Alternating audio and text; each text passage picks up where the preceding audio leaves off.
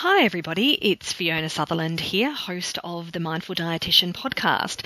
Thank you so much for joining me here today as I speak with Anna Sweeney, who is a fellow dietitian from the Boston area in the United States. So Anna is a non-diet and health at every size dietitian who specialises in the treatment of eating disorders, disordered eating and body image concerns. She is currently the National Director of Nutrition Services for Montenegro, which is an eating disorder treatment program with tons of locations across the United States. Anna is also the owner and director of Whole Life Nutrition Counselling, which is an outpatient nutrition therapy practice dedicated solely to the care of clients who are working through the process of healing their relationships with food, eating and their body. So Anna is very well known and is an active member of the local eating disorder treatment community. She speaks both locally and nationally on topics related to eating disorder treatment and recovery. And you may have heard Anna speak very openly and just absolutely brilliantly on Christy Harrison's Food Psych podcast. So I refer to this particular episode at the start of our talk together so that you can get a little bit of a background on Anna's life, both personally and professionally. So what you'll hear in that, which is a significant part of Anna's experience, is that Anna is also a disabled woman. So she is working really hard to bring all her parts to the work that she is so passionate about. So Anna's experience of being a disabled woman is not separate to her experience as an eating disorder clinician. And what you'll hear is so much passion that Anna has in bringing the different parts of her to her work and encouraging our clients also to bring the different parts of them to the work that they are doing in terms of healing from food, eating and body image difficulties.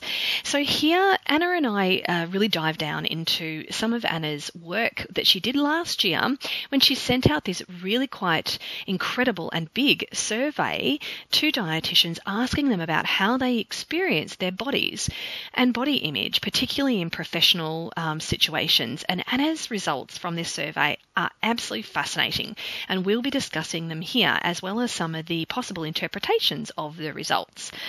And then we also dive down into another area which Anna is particularly passionate about, and that is therapeutic diets.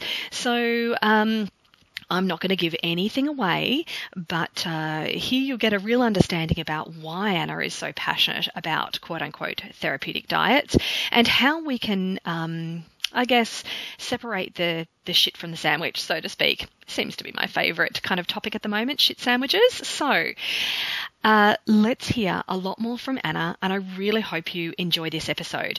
If you're looking for a little bit more from The Mindful Dietitian, our website is www.themindfuldietitian.com.au, and please join us on our Facebook group, which is specifically for dietitians and other health professionals who are interested in health at every size, non-diet approaches, body image, eating disorders, and everything related to the experience of being a dietitian in this day and age.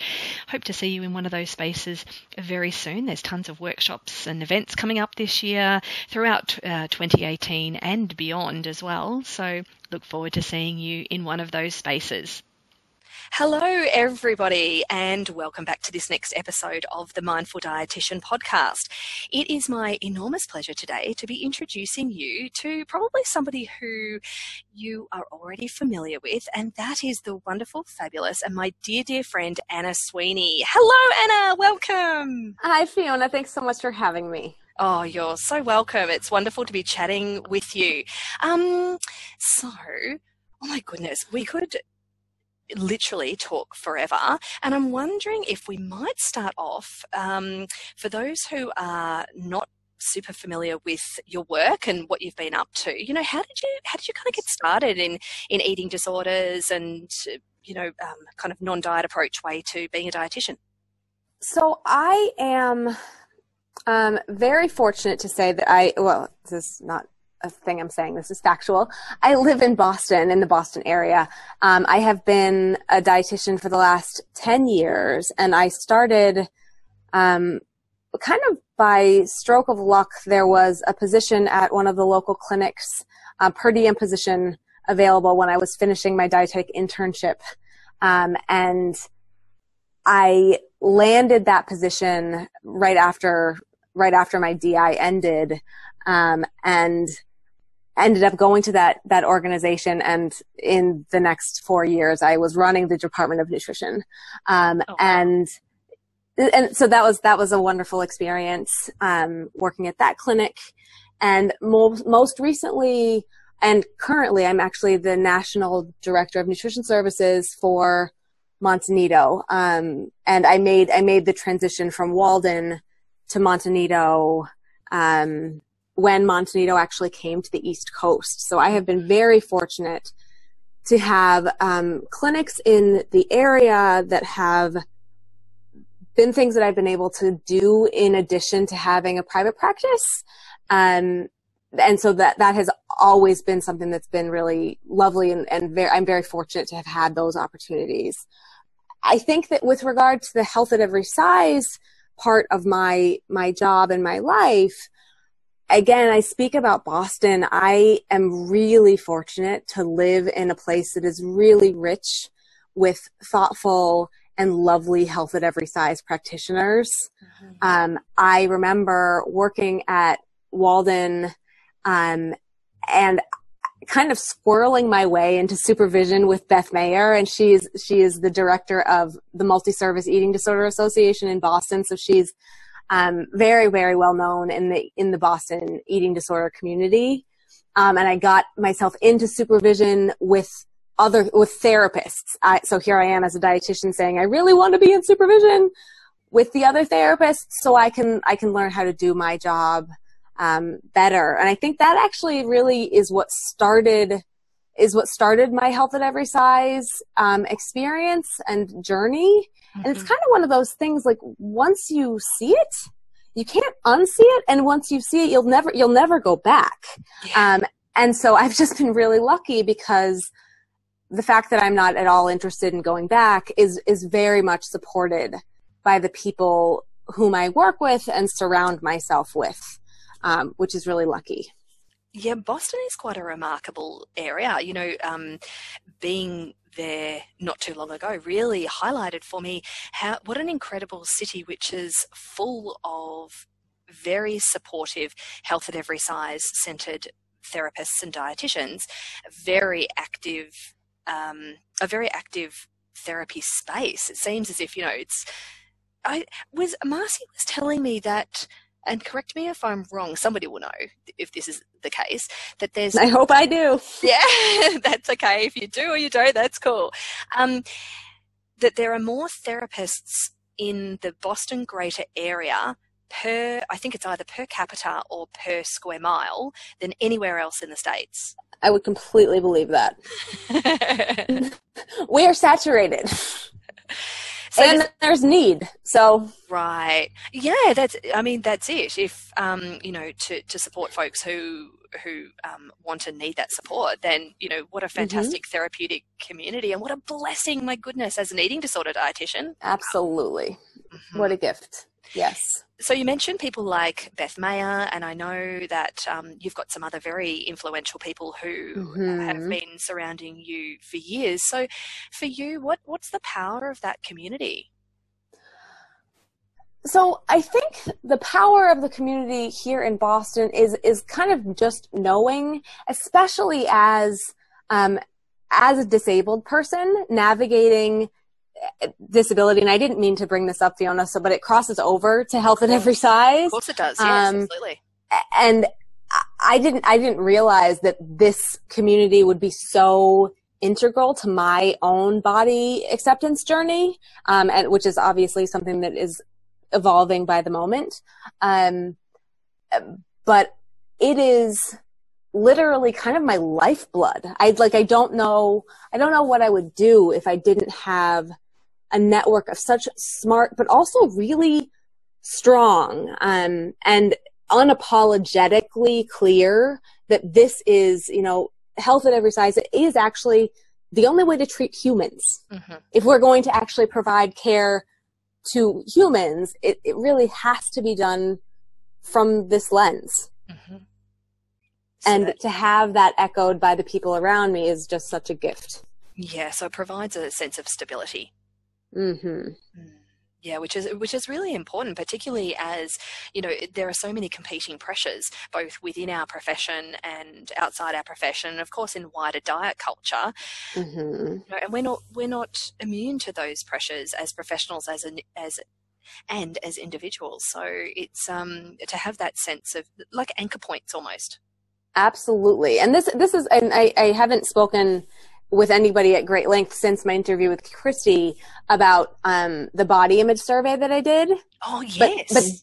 But this is what I'm talking about. This is the reason why, I mean, we are, as dietitians, to be very, very clear, we are not impervious to the impact of diet culture. We have our own relationships with our bodies. And the number of people who approached me, or who have approached me since participating in my survey and said, Anna, I'm really sorry. Like, I wish that I could take that again, because initially I think I took it really fast and I wasn't super thoughtful. And there were a couple places that maybe I would have said something a little bit more honestly if I thought about it. And that to me is just a fascinating thing to have more than a small handful of people tell me that after taking this survey. And I'm very excited. At some point it will be published and I will share it. Yes. And hopefully we'll ship you around to every single conference and every single workshop, and I'm up for it. Yeah, you'll have an honorary professorial tenure at, I don't know, Harvard or Oh, I'm ready for that. Yeah. That's what's going to happen, Anna, for sure. I see it now. Disabled dietitian gets pissed off at a conference and then puts together a survey for our 312 eating disorder dietitians and realizes that we all have bodies. Oh my God. Revelation. Snap. Jinx. Totally.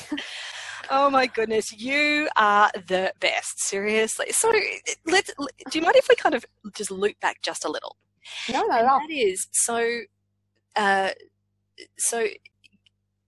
start of this, how this all started kind of started marinating in your brain was to investigate the way that dietitians feel towards their own bodies. And so you developed a questionnaire very, very thoughtfully and then disseminated it across lots of different platforms. And you've got over 300 responses, which is fucking huge. Huge. Yes, it is. Oh my God. It is. Huge. So and lucky. That's such a testament to your ability to tap into, topics that we all are interested in, and we all want to contribute to understanding bodies and our own experience of our bodies, and then how that influences the way we work with bodies of others, right? Yeah. So what were some of the major findings? If you were to kind of summarize a couple of the major findings from your questionnaire, what were they? Yeah. So I think some of the more interesting things, and obviously not surprisingly, about half of us are in recovery from an eating disorder or disordered eating. That is not shocking in any way. But some of the questions that I asked that I thought were really, some things not surprising. So people had experienced body image issues around all of kind of the normal puberty, pregnancy, loss of athletic ability, change in bodily function, normal experiences where people would have a different assessment of their own bodies. So I think there was something very humanizing about that. When I started kind of digging into some of the questions that were more personal about, like, would you have plastic surgery? Would you have some kind of cosmetic surgery? I was very interested that people said, no, they wouldn't. And then the next question was, would you tell your colleagues? And almost everyone said, no, I wouldn't. So of the people who said they wouldn't ever, engage in, and it's not even a behavior, but have, pay for alteration of their physical bodies, they said most people wouldn't do it, but almost no one would declare if they did, which I thought that was interesting. I think the most poignant thing for me, and for what it's worth, every piece of data that I got from this study is statistically significant, which is, I think, is actually a really, like, that's amazing. Mm-hmm.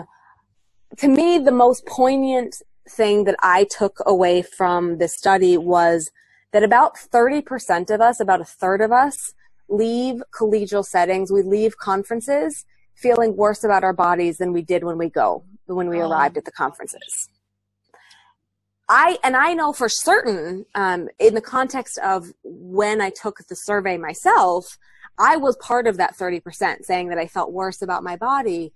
But I think that that is a really interesting thing, that when we are all smushed together in a space, body comparison is a thing. And I didn't ask specifically, like, why is it that you feel worse about your body? But I think, I mean, what do you think about that? Like, I think 30% of us, that's a lot. It's a lot. That's a high number. Absolutely. Well, that's 1 in 3 for sure. Yes, it is. Yeah. Yeah.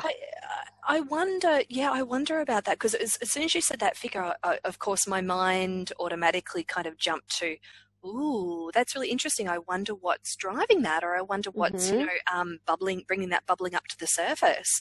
Okay, so let me have a think. I'm wondering whether it's things like comparisons in general. Amen. And then that is ascribed to the body. I wonder, that's kind of my first thought, is that when we see people doing things that we admire, or we see people, quote unquote, achieving things without always knowing the full picture, of course, and when there's a whole bunch of maybe like people in the room. By like, what I mean is maybe similar or same profession, similar or same gender, similar or same kind of age group, level of ability, orientation, yada yada, income, yada yada, you know. I just wonder whether it all boils down to that,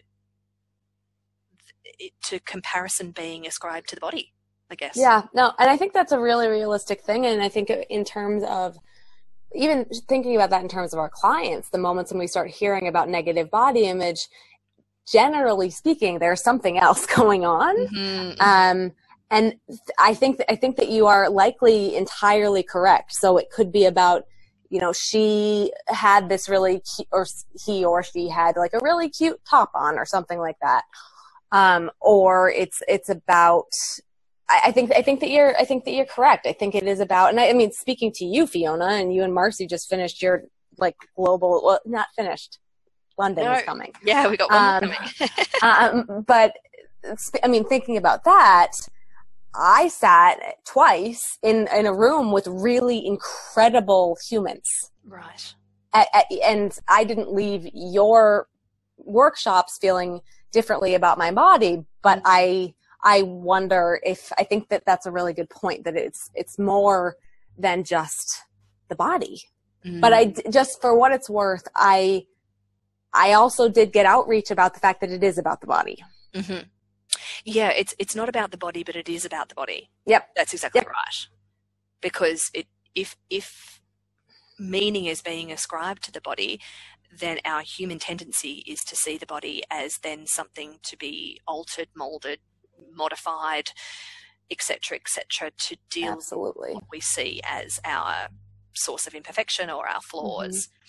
Yeah, it's really, really interesting. I guess it's the difference between, just say, for example, going to a conference, which is, let's just really general here and say at an average national or even state dietetic conference, there's going to be a big percentage of slender, youngish women. Yep. So it has not escaped me when I am in those circles. Like, I notice it. I really notice it. And I wonder whether the work that we have done ourselves acts as like a protective factor and as a risk factor as well. So, for example, I look around and I don't see it as a good thing. I don't see it as a good thing. I see it, you know, the lack of diversity as a real red flag for our profession, actually. Yes. I don't know, what are your thoughts on that? No, I completely agree with you. And I think about that from just from a humanistic perspective, what it feels like. I mean, in thinking about our clients, what it means to be sitting with a dietitian who may or may not look similarly to you, but kind of fits into one very specific mold. And I think it's unfortunate that our field has yet to do more to kind of diversify itself. I think there are things happening, but I think it's a lost opportunity for human connection. Yes, absolutely. Well, and your survey really illustrated some of the harm that can come of that. I mean, if we're even vaguely on track with our suspicions, then, that's a worry. It's a real worry. You bet it is. Absolutely. Absolutely. And I mean, thinking about that from kind of an exclusionary perspective, if we, mostly white, thin women, are feeling this way, imagine what it would feel like to be not a white, thin woman trying to enter this field. Ugh. Yep. Gross.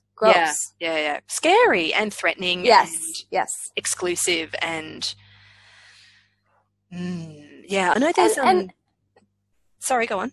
No, and the sad thing is, like, we by not having a more diverse pool to pull from as dietitians, I think we're likely missing people. People are probably not coming to see us because of the fact that we fit into this one very specific mold. Right. And obviously that's just about physique, so that's not everything, but it's meaningful. Yeah. And I don't mean it's more than physique, it's race and all of those things, but it's just I just wonder how this extends to when we are with another human being, if 30% of our colleagues are leaving conferences or collegial kind of environments feeling worse about themselves, I wonder how many of our clients leave sessions with us feeling worse about themselves. And that's a really good question. It's a really uncomfortable question, actually, because what does that mean in terms of the work that we do individually and collectively as well? Oh, Anna, we've opened up a can of worms. God damn it! But I hope that these are not questions that are not asked, because I think that we'll miss the opportunity to understand more about the work that we are doing, and we'll miss an opportunity to do better. Yeah. So I hope that these questions continue to be things that are discussed. Yeah, absolutely. Both in, individual conversations, like, you and I are literally having a one-on-one conversation, but then this podcast will go out to hopefully lots of people. Hopefully. Yeah, hopefully. Cross fingers. Well, it will, of course. Yes. Well, it hopefully people can then have a think about it, take this kind of question to supervision, start talking about it in our collegial circles, so that we can then understand more deeply about what client-centered practice actually means for us. It's not just, so I'll tell you something really interesting that I heard at the International Congress of Eating Disorders just recently. It was a session, it was like a health at every size oriented session, and one of the dietitians there, who's somebody that's very well known within the academy, not somebody who I know personally at all, she made a comment and said, I think that, client-centered practice is about, being welcome and, creating a space where, people feel, welcome and included and yada, yada, yada. And in that moment, it just really struck me that actually client-centered practice is about so much more than being a quote-unquote a nice person or being a lovely dietitian. It is so much more than that. You know, being inclusive, I mean, now, of course, we're hearing the words inclusion and inclusivity. I feel like it's being thrown about a bit, both in a good way, really fantastic way, and then also in a way where I'm like, that quote from The Princess Bride, I do not think that means what you think it means. That's my favorite movie, by the way. I'm the worst to watch it with because I know every line and I say every single line. Oh, I would watch that with you any day, Anna. Oh, no, you'd hate it. I promise. You'd hate it. Yeah, so that in that moment, that really struck me. It's like, oh, wow. So, you know, we've got a little way to go into really deep understanding. Yeah. Yes. And be nice anyway. Oh, and God, make people feel welcome anyway. And it is far bigger than that. Yes. Yeah. Oh, my goodness me. All right. So hopefully we've given folks something maybe to have a little bit to think about is, you know, how do we feel in collegial settings? What kind of bubbles up for us? You know, and what do we notice? I mean, you know, one of my favorite questions, Anna, is, you know, what do you notice in your body? Do you notice that you're feeling tense or relaxed or at ease or, you know, hot, cold? What do you notice in your body? And then what can that tell you about your experience? And there are some very, very good reasons why we choose to temper the exposure that we have to colleagues. And what I mean by that is that I know if I surround myself with my eating disorder and health at every size colleagues, it's just like a big, massive warm hug. I feel like I'm in a spa bath, you know, it's just awesome. And there are times when, I'm going to be really honest, when I go to a broader circle, I feel really deeply uncomfortable. I feel icky. This is why I'm so glad that I live in Boston, because I get to control my pool. The temperature of your pool. It's lovely. So we should all move to Boston. That's a solution. It's one solution. Or we should change the world. I think that one's probably better. Oh, I was hoping to just do the quick and easy jump ship. Well, you're welcome. I mean, I know there's people that would give you lots of space in their homes. Oh, you know what, Anna? Your president is such an ass that there is no way that... I would not recommend coming here now.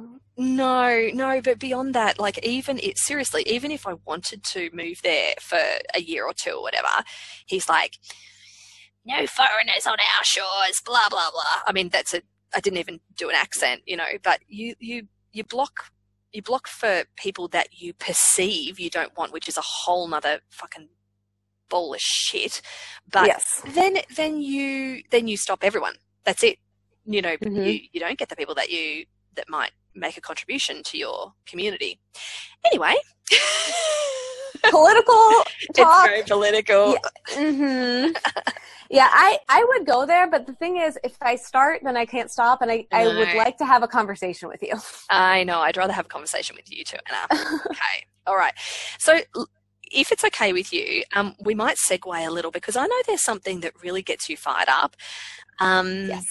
And I'm wondering if we might be able to open that box because I noticed it was a month or two ago now. I noticed online you expressing some opinions around what we might call therapeutic diets, and I was like, "Oh, Anna, hello! You've got some wonderful, very strong opinions on this."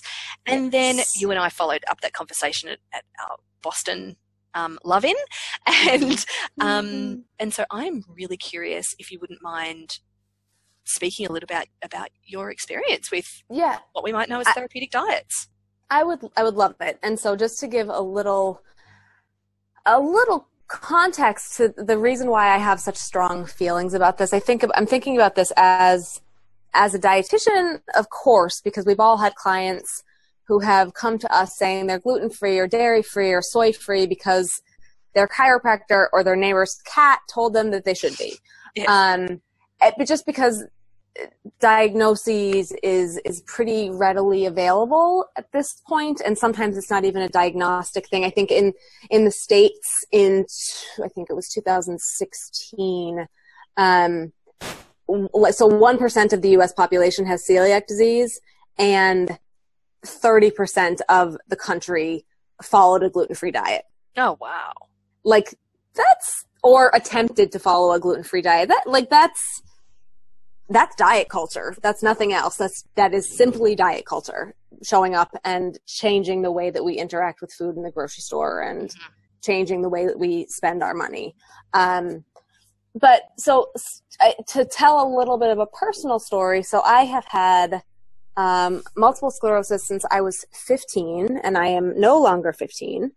And it's in retrospect, it's actually a little longer than that. But I have moved into a stage of my disease where I now have progressive MS. And I remember, I think about a year and a half ago, 2 years ago, I was really noticing a change in my physical abilities. My body was changing in a way that felt very alarming. And there's at the point in my disease that I'm in now, there's really nothing that can be done to ameliorate symptoms. It's just like that my neurologist just like says, sorry, this is what we do, or this is just kind of what this looks like. And so I don't know if somebody had suggested that I read, and I'm going to actually use her name here. I'm going to talk. Terry Walls wrote a book. She's a medical doctor, wrote a book. And the cover of the book says, How I Healed Myself from Progressive Multiple Sclerosis. First, that should have actually been my first line of caution, because you can't actually do that. Mm-hmm. Like you can't heal yourself from progressive MS, because that's not how this disease works. There's no such thing. There's no cure for the disease at this point. But I was in a desperate space, and I read the book, and it sounded credible. It sounded reasonable. And I thought, okay, like what the hell? I'm having no fun in my body right now. I'm going to try this. And I felt so icky about it, because I am not someone who has ever dieted in my life. And a big part of my life and a big part of what I really enjoy is eating food with my clients. So I brought this to a supervision group and said, guys, like, what do you think? I feel like I'm too smart to not do this. Because I want to give this a try, right? I'm in this desperate space. And of course, the women that I was sitting with said, of course, Anna, like, take care of yourself. This is really important that you do this. If it's what feels most important to you, or if it feels like something that's in line with what you want to try. And it's interesting, because everyone in Boston, because I'm pretty active in the eating, or not pretty, I'm very active in the eating disorder community. My disability has been on display. It's been witnessed by all the people in Boston. Mm-hmm. So sitting with these women and getting support to follow this diet, I think I kind of needed their nod of approval to say, like, you can still be a good dietitian and not eat with your clients. Yeah. And so I did it. I tried this crazy thing, and I don't know if it's helpful for me to, I don't know that actually, it doesn't matter. So I was eating like 9 cups of vegetables a day, and I was eating organ meat, which is disgusting, on a weekly basis. And I effectively, if I would have followed this diet to the extent of the diet, I would have been eating twice a day, 12 hours apart, basically following a ketogenic diet. Yikes. Amen. Yeah. And by the time I kind of got through, I think I followed this diet for about 6 months. I didn't get to the, I think she called it like the Paleo Plus or something like that. I never got there, because by the time I was deeply in this diet, I was hating food. For the first time in my life, I wasn't following my intuition around what I was going to eat or when I was going to eat or how I was going to eat. I wasn't able to celebrate birthdays, and I remember having like a holiday where I didn't eat the grains and I didn't eat the vegetables that my grandma brought because there was cheese on that. It's just like crazy stuff. Mm-hmm. And I felt really, really pretty ardent about following this plan because there was this promise of, well, I'm not in a wheelchair yet, and if it worked for her, it could work for me. And come to the end of 6 months, I felt mostly the same. I felt really disconnected from my body. I felt like, ugh, this food is just this is not how I want to be with food. And I really recognized that I had fallen into my first diet trap. And the heartbreaking part at the end was I still fucking had MS. Yeah. Right? And I was still in the same place that I was before. But I put aside, it's funny, like, cause at the beginning I remember talking to my supervision group and saying, I'm too smart to not try this. And upon finishing, I'm like, I'm way too fucking smart to have tried that ever. What am I doing? And really the importance of getting back to a place of being able to eat intuitively and really just listen to my body. That is the thing that leaves me feeling the best. Mm. It's not about following some random arbitrary nasty diet plan. It's about being in tune with my body and practicing gentle acceptance of the fact that there are parts of my lived experience that are just going to be hard. Mm. But fucking with my relationship with food isn't going to solve that. Mm. So thinking about that in terms of the work that we do, mm-hmm. I don't know. I'm curious about I've been talking for a while. So do you have anything for me? Yeah, as you were talking, it just really struck me how, when you had read the book and you were having a pretty rough time of it, a very rough time of it by the mm-hmm. sounds of it. And as you said, as an evidence-based practitioner and somebody who's having a rough time with their body, it feels like you wanted to try it because you not only wanted to feel better, but what if it was going mm-hmm. to really help you? What if it was going to work the way it had for the author? Mm-hmm. and what ifs. And I think we can all, as humans, we can empathize with that. We can say, if any of us were diagnosed with anything, regardless of whether it was progressive or not, that it is our human desire to want to avoid the pain that comes with uncertainty and with physical and emotional pain, disappointment, limitations to our life, physically, emotionally, socially.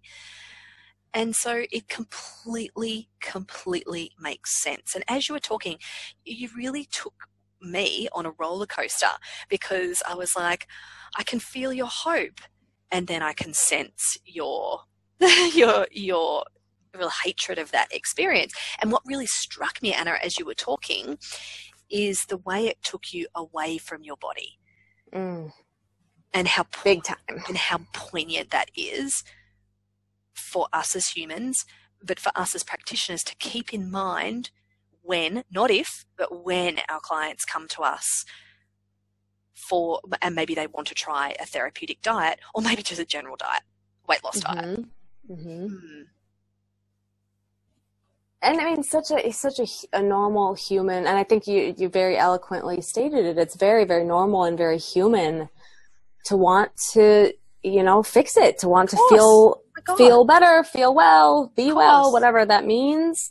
And I think I'm having a very hard time right now because, and I don't mean to be changing gears, but I'm going to change gears really fast. Yeah. I don't know if you have pet commercials like the ones that we have in the States, but right now there's like this crazy orthorexic pet food thing happening where like you buy this like corn-free, gluten-free, soy-free, blah, blah, blah, blah, blah for your pet. And really appealing to the diet mentality that says if you're going to be a good pet owner, you're going to buy this very specific clean dog food. It's like, this is such bullshit. I can't get my head around it. Oh my gosh. But, and that's for a four-legged friend. That is not that. And I mean, that's crazy. It is. And I completely appreciate how, like, we humans, we are fallible, and there are going to be things that are going to make us vulnerable and are going to certainly put us as humans and clinicians, but also our clients in positions where they want to try, they want to try something. Mm-hmm. And I think if it's open for kind of, well, this is open for my opinions. I have very strong feelings about therapeutic diets. And a lot of these opinions are actually based in the fact, like, I've worked at all levels of eating disorder care. And in the last 10 years, I have seen, and I don't know, I think probably more lately than ever before, but our clients are coming to us with a bunch of diagnosed allergens or a bunch of things that they're trying to exclude from their diet for one reason or another. Because again, it's very omnipresent. The idea, these kind of therapeutic diets are recommended in such a blanket and I actually want to say pretty thoughtless way. Sure. Because it's hard to be thoughtful when you are jumping after somebody's kind of emotion mind and they want an answer right now, fix me, make this better. And I completely understand the appeal of going after that. For sure. But I think that we are doing our clients a really dramatic disservice when we do that without a really solid explanation. And I think the post that I put on Instagram was about the idea that when you are selling therapeutic diets, you are selling way more than just food. You are putting people's hopes and dreams and wishes in their experience with what they're eating. Yes. And food, last I checked, although food is lovely, it is not magical. Mm-hmm. Yep. And so with the exception of somebody having an allergy, there's just like no such thing as a magic food. And because of the way diet culture works right now, and it's so different. I mean, I think when I first started in the field, people were scared of carbohydrates or fats. And now it's about cleanliness and perfection. Mm-hmm. And it's very different from when I first kind of became a practitioner. And so because of how germane this language is and this fear is, I think in my very humble opinion, I actually think that we do pretty significant harm if we are not exceptionally thoughtful when it comes to making recommendations about food choices and dietary changes that will impact our clients' lives in every single part of their existence. Yep. Yeah. Could not agree more. 100% agree. I'm wondering if I'm thinking that a majority of the folks listening are going to be thinking, yeah, but I don't prescribe therapeutic diets. Mm-hmm. So how do I respond when my client comes to me and they have been recommended a therapeutic diet either by Dr. Google or, as you say, the neighbour's cat, or maybe it is another health professional. Yeah. And they're saying that they may or may not ask, what do you think? I mean, you know what? If you have a client that asks you your opinion, you're already doing a really good job. A client who values your opinion and he's actually asking, I'm genuinely interested, what do you think? And they're quite undecided, and some folks might see parallels with, for example, with weight loss surgery. Right. What do you think?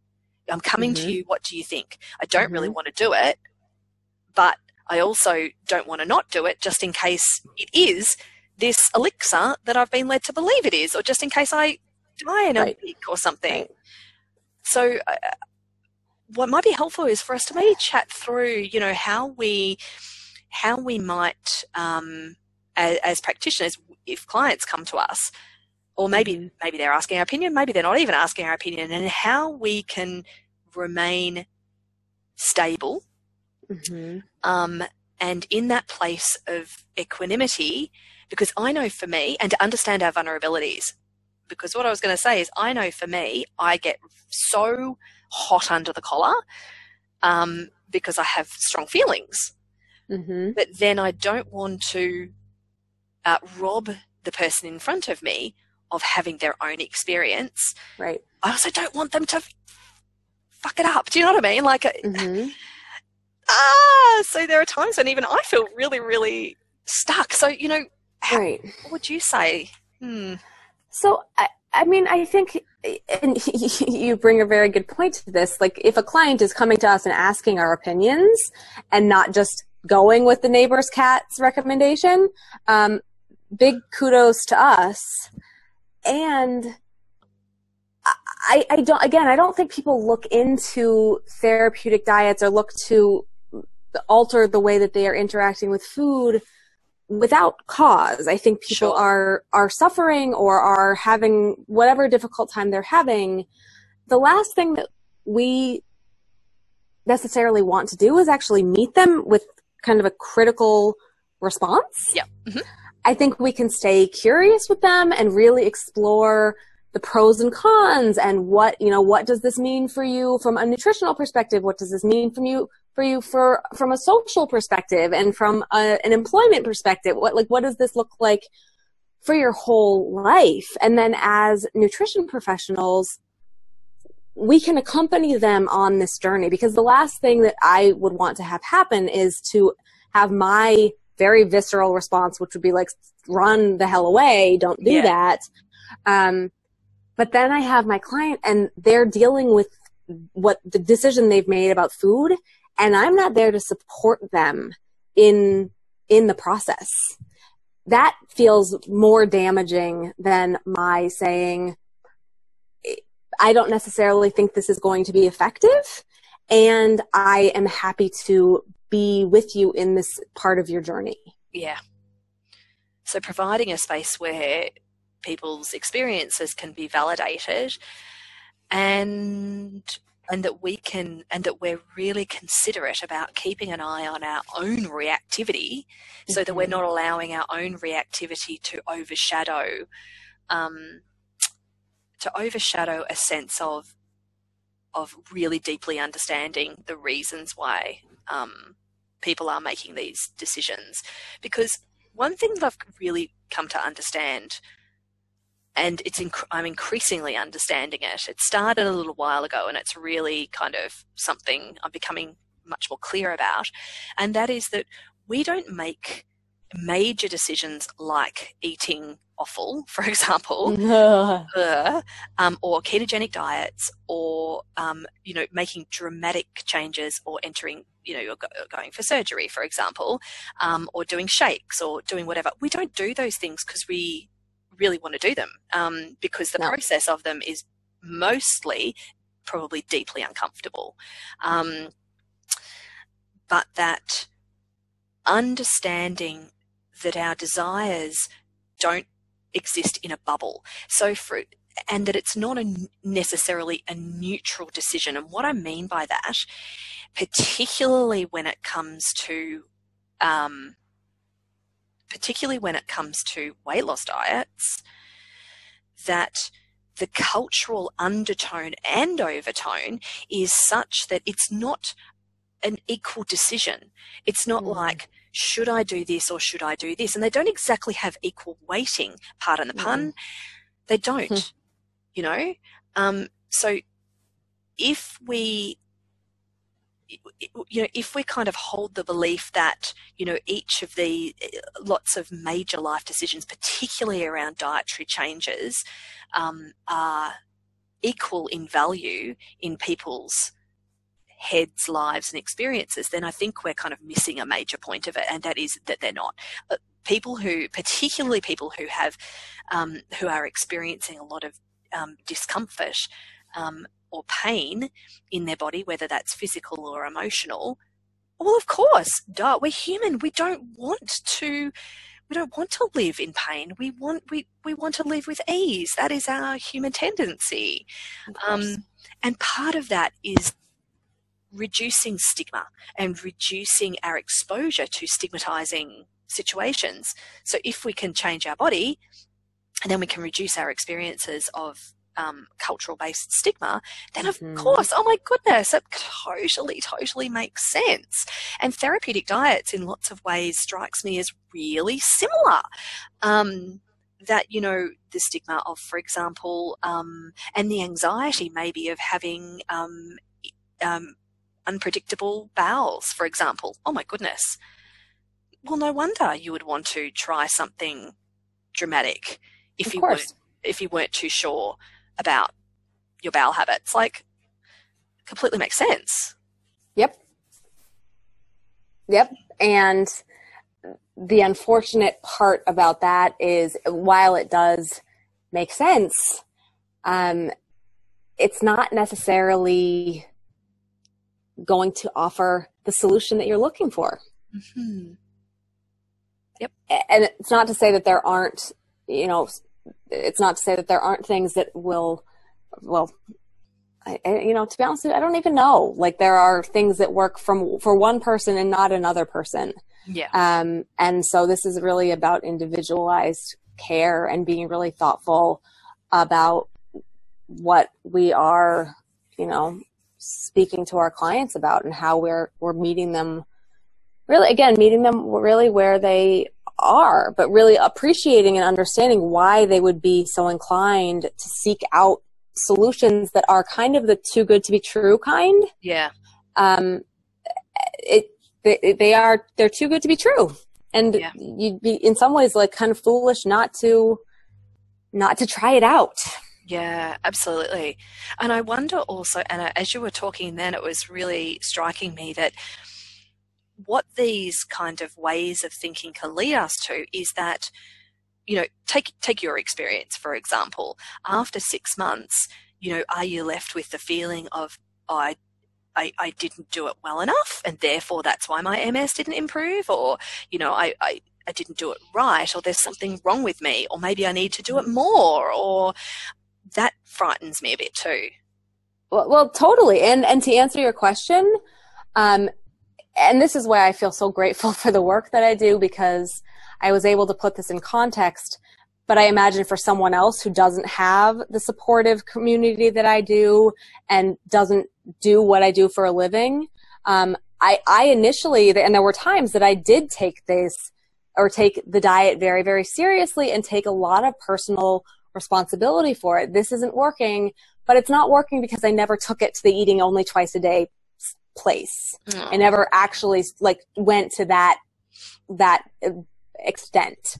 And maybe if I had, then I would have been starving. Because like it really, now that I'm now this is in the rearview mirror, I look at it and it's like, oh my gosh, you poor baby. Like, you were just scared and desperate.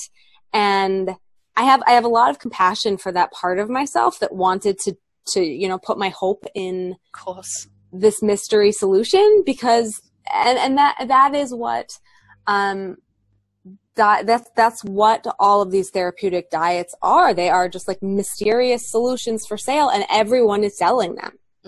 And I of course, felt personally culpable for the lack of success. And there are times, and even now, like I think, and this is more about just being in touch with my body, but if I wake up and I'm having like a day that is different from the day before, I will go back and be like, oh, what did I eat? What did I do differently? And at the end of the day, like, it doesn't matter what I eat. It's just that I have this weird disease that changes every day. Mm-hmm. And when I was following this diet, I felt exceptionally responsible for every piece of it. I felt responsible. I felt like I was to blame when it wasn't going the way I wanted to. And I am a non-diet dietitian, right? So I spend my life talking about health at every size and helping people get off the diet bandwagon. And I was well in.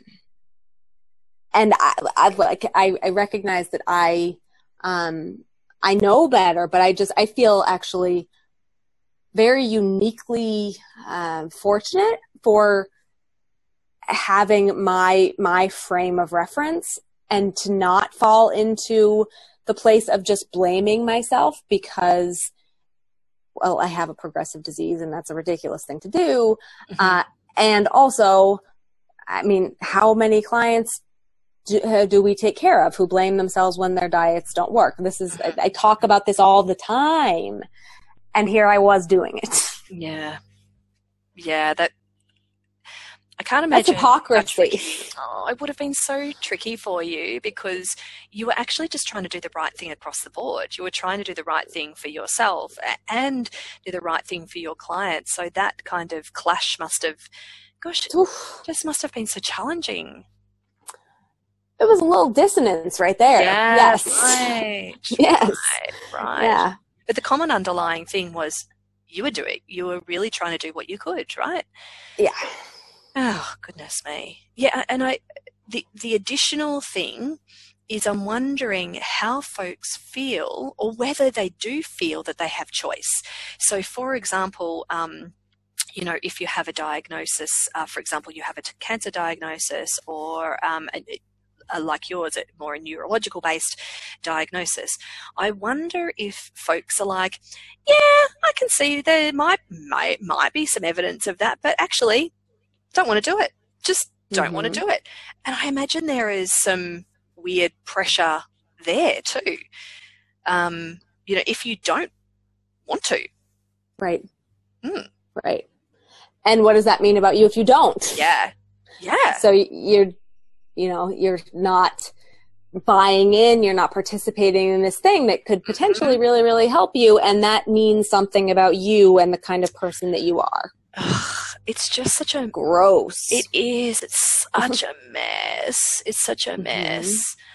Because then potentially other people's opinions will be quite, I imagine other people have all kinds of opinions about, of course, other people have opinions on bodies in general and what we should or should not be doing to our bodies, or what we should or should not be feeding our bodies, let alone, our children and our community and et cetera, et cetera. So the therapeutic diet police sounds like they can kind of come out and play when we choose not to, for whatever reason. The body autonomy actually means we can choose to not do something, even if there seems to be good evidence for it. Absolutely. Right? Absolutely. That we still have choice. We always have choice, and we always have choice. And so do our clients. Yes. And so, and I think that's a really important thing to be. I mean, we have autonomy. We have the ability to make decisions about how we take care of ourselves. And I've worked with, I've actually had a couple of clients come to me on semi-restrictive diets, like therapeutic diets, and the way that I've always managed them, it actually changed status post my own experience, in that I, at one point, was very, very anti-therapeutic diet in a way that I was just like, I would shut it down. And I didn't lose clients over that, but I certainly lost a really valuable therapeutic experience for a client to be able to kind of go on their own voyage and have their own experience and coming back to a place of body trust upon conclusion of said therapeutic diet, because they always conclude. Yeah. There's always an end. And my hope is that the people that I work with and the people that we all work with leave these situations feeling more empowered and feeling better, capable of taking care of our bodies and their own bodies. Ain't that just the truth? That if we can leave folks feeling more capable and more confident in taking care of their bodies as they are, as they age, as they deteriorate, as things shift and change, that actually that's a pretty good job well done. Yes. Beautiful.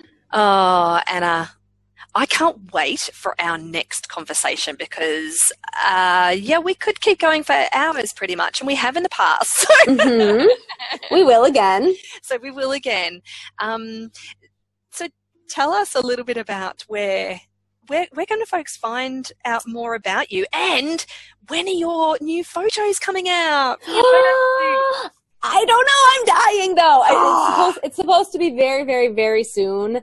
And I have to tell you, Fiona, it was, and I actually did tell you this already, but it was just so delightful to have pictures taken of, like, have my pictures taken with my walking aids and with the parts of me that are disabled visible. Yes. It was such a celebration. It was so wonderful. I can't wait. I promise you, when I have them, I will make them widely available. Fantastic. You'll get sick of my face. I could never get sick of you. I could never get sick of you, any part of you. Well, it's going to be everywhere, so get ready, guys. Awesome. So I know you're across a couple of different social media platforms on your website. So where can people find you? So my website is I'm at wholeliferd.com. And I am at Dietitian Anna on Instagram and Twitter, and my Facebook page. I think you can find me there, but don't worry about Facebook. I'm not putting my time and energy there because Instagram is taking over my life. I know. I'm loving it. And it's okay. It's okay. I love it. I can't stop. Yeah. But I would love to connect. It's actually, I didn't know how personally rewarding a social media platform can be. I also know that it can be super, super, super damaging. But the way that I am utilizing social media right now feels so good for me. It just feels great. Oh, that's fantastic. So I hope you guys will connect with me. Oh, yeah. And for anybody that isn't connected with Anna, particularly on Instagram, just your posts, I just love them. Like one little heart or a fist bump is just not enough. So I really love the diversity of the things that you quote and that you share, and you're so generous with, sharing other people's things, and it's just it just reminds us that we're not alone, right? At the end of the day. Absolutely. Absolutely. Anna, such a pleasure. Thank you so much. I can't wait for our next conversation, and have a wonderful day. Thank you so much. You too. Bye. Bye.